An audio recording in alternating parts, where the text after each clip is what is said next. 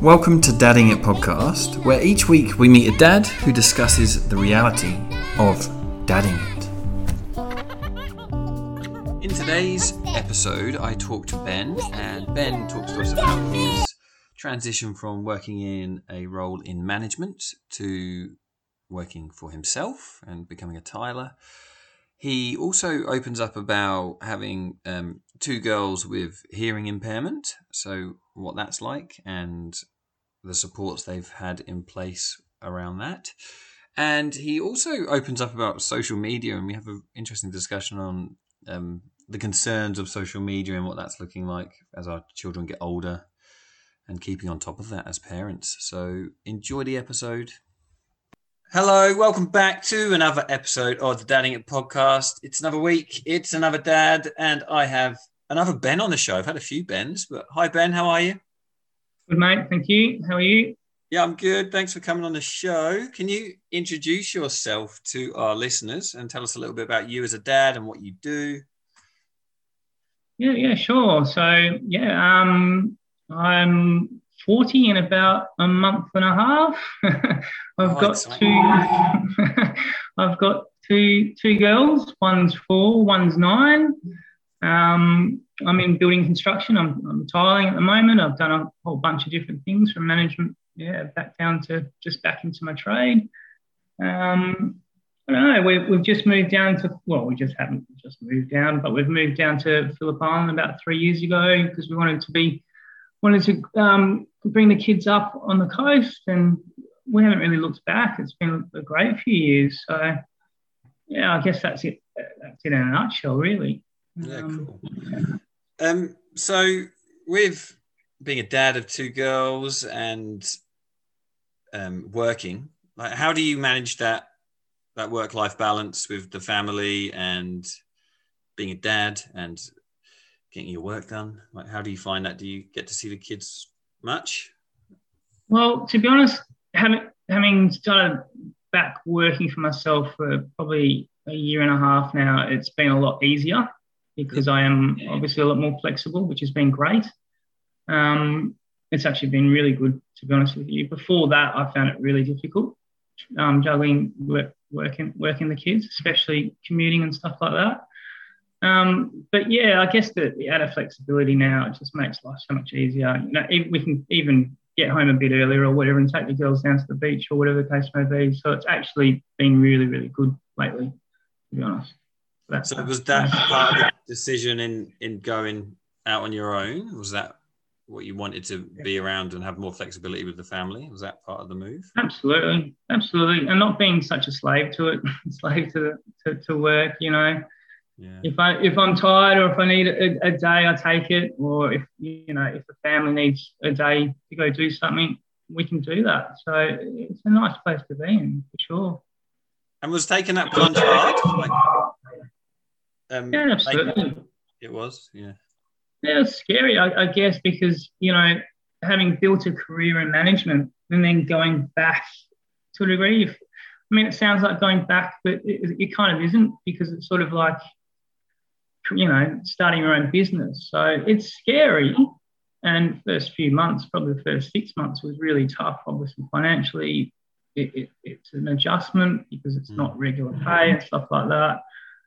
Once you get through that, everything sort of starts to calm down, and you just sort of do your thing and do your family thing as well. And it's been great. To be honest with you, the last year and a half has been the best, I reckon, on record, for sure. Yeah, that's so good to hear. What would some of your fondest dad memories be? Oh, definitely traveling. So we've taken the girls to like Thailand and Bali and things like that, and even local trips. But I think that they definitely are the most fondest memories. Just exposing them to different cultures and taking them out of sort of the bubble and their comfort zone is definitely where it's at for us. Travel's huge for us. Obviously, last year probably not so much with COVID or whatever. But in saying that, we've just had a great trip up to New South Wales, up to Byron Bay, and did a bunch of camping. Had a good month off with the girls, and it was great because we got to connect and reconnect and all that sort of stuff. So yeah, travel's huge for us. Yeah, awesome. That's such a good thing to do as a family as well. Yeah. What would be some of your biggest struggles with dadding it? Well, as you would know, both our girls are hearing impaired. So that's definitely the biggest challenge for us. There's a lot of stuff that goes in and amongst and around it. They're very special kids, and you know, as far as the disability is concerned, it's probably, you know, it's not debilitating in any respect. But there's a lot of emotions that sort of emanating now with our eldest. You know, social inclusion stuff is a tough one. Just self-doubt. You know, there's some psychological stuff going on. So they're probably the biggest challenges. And obviously you've just got your speech, you know, speech impediment as well. So trying to educate people around what it is, whether it be school or friends or family, and how best to communicate with the kids, and for them, you know, like, you know, trying to give them every opportunity they need and kind of deserve can be tough as well. So it's probably the biggest challenge for us as a family. Do you feel you've had, have you had to do lots of reading around that, obviously? And do you feel you've had a good support network, like, with that side of things? Yeah, absolutely. I mean, I think living in Australia, sometimes we take for granted, but the support that we receive in Australia is amazing, to be honest with you, through the National Disability Insurance Scheme.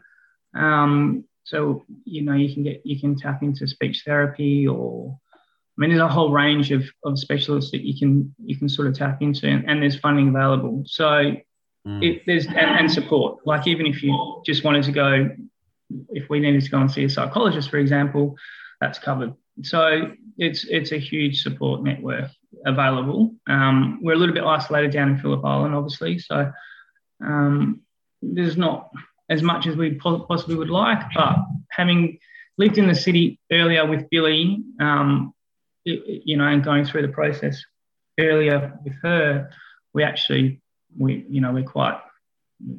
understand quite a bit as to what we need to do for, say, Piper, the younger one.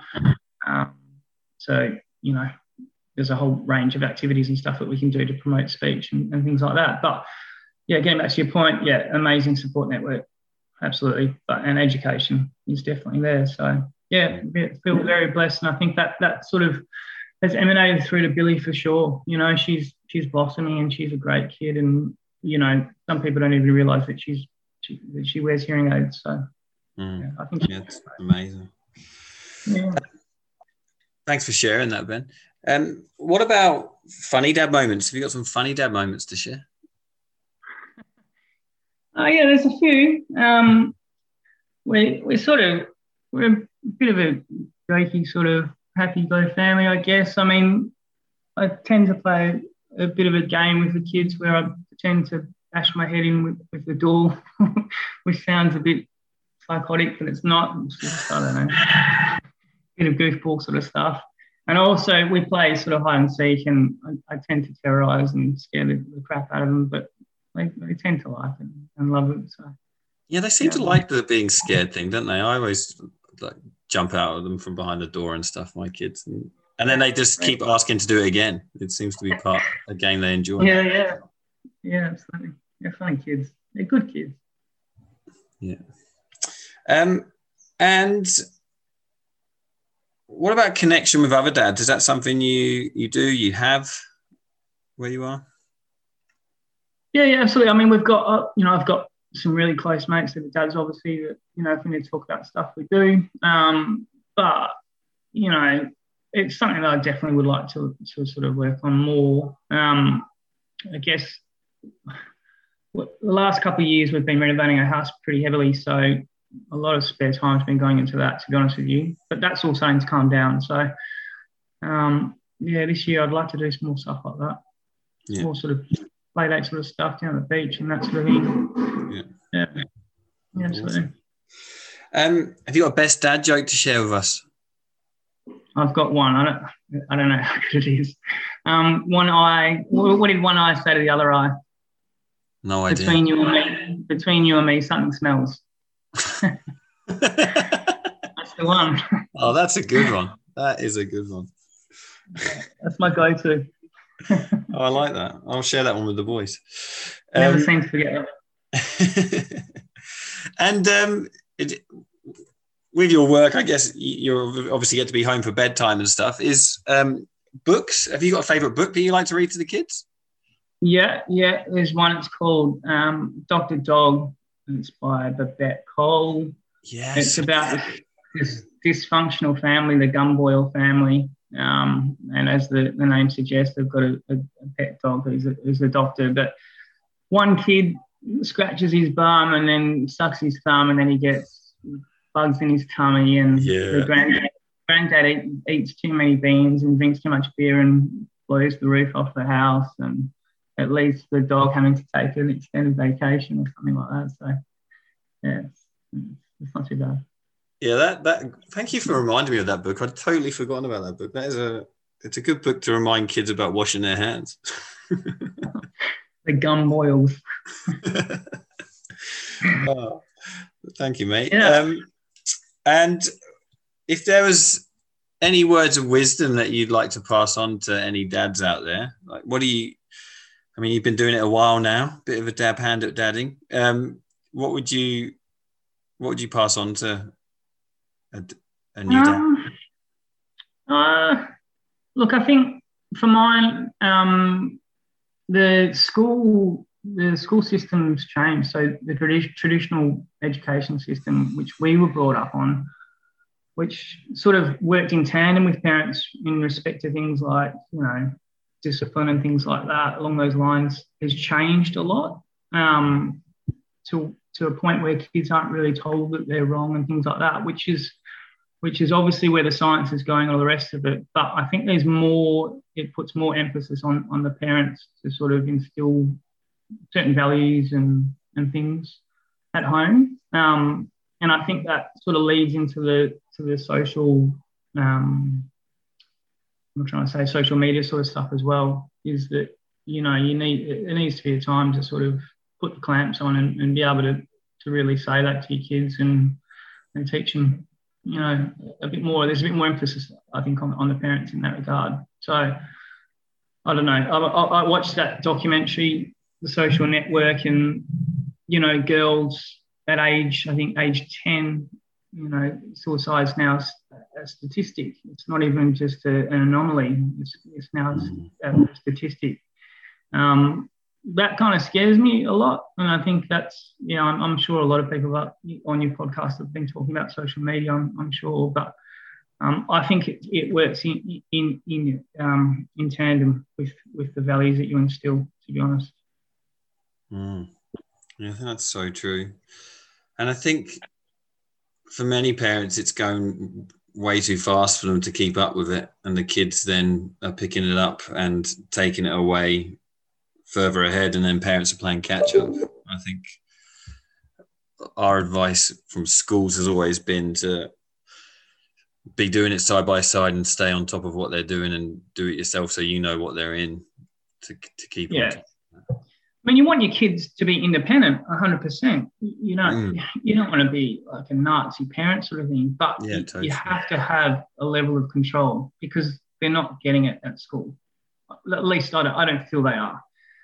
I could be wrong, but I mean, every teacher's different, every scenario is different. Of course, every kid's different, but I just feel that it's something that we as parents don't really know or understand a lot about because we didn't experience that when we were at school.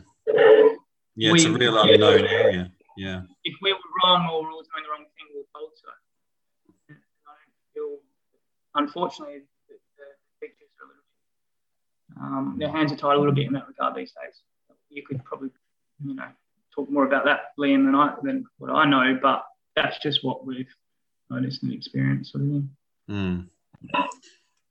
Yeah, it's a big thing to discuss, and I'm sure there's a lot of dads with kids of varying ages listening to the show right now, grappling with that or starting to think about that. I know it's something my kids are still out of that age of like hardcore devices being around them all the time and the phone situation. But yeah, it's definitely something I'm not looking forward to, but I guess it's something I'm definitely going to be educating myself on as I keep going through those different developmental stages with the kids. And I mean, obviously technology and information,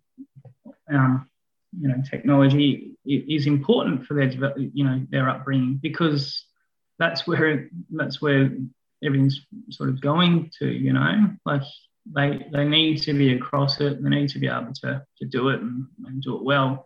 So I don't know. I don't think I have the perfect method or anything like that. I don't think any of us do. I think it's just something to be aware of and keep an eye on. Yeah, totally. Good advice. Ben, it's been such a pleasure catching up with you and chatting dadding it. Thanks so much for giving up your evening to talk, mate. No, of course. No worries. Thank you. Pleasure. You take care. And you, mate. See ya. Thanks so much for listening to Dadding It podcast. If you enjoyed the show, please pass it on to another dad who you feel would get something from listening to other people's stories. And if you are listening on Spotify or Apple Podcasts, could you just leave a review? That'd be much appreciated. Tune in next week to hear from another dad and their story. Cheers.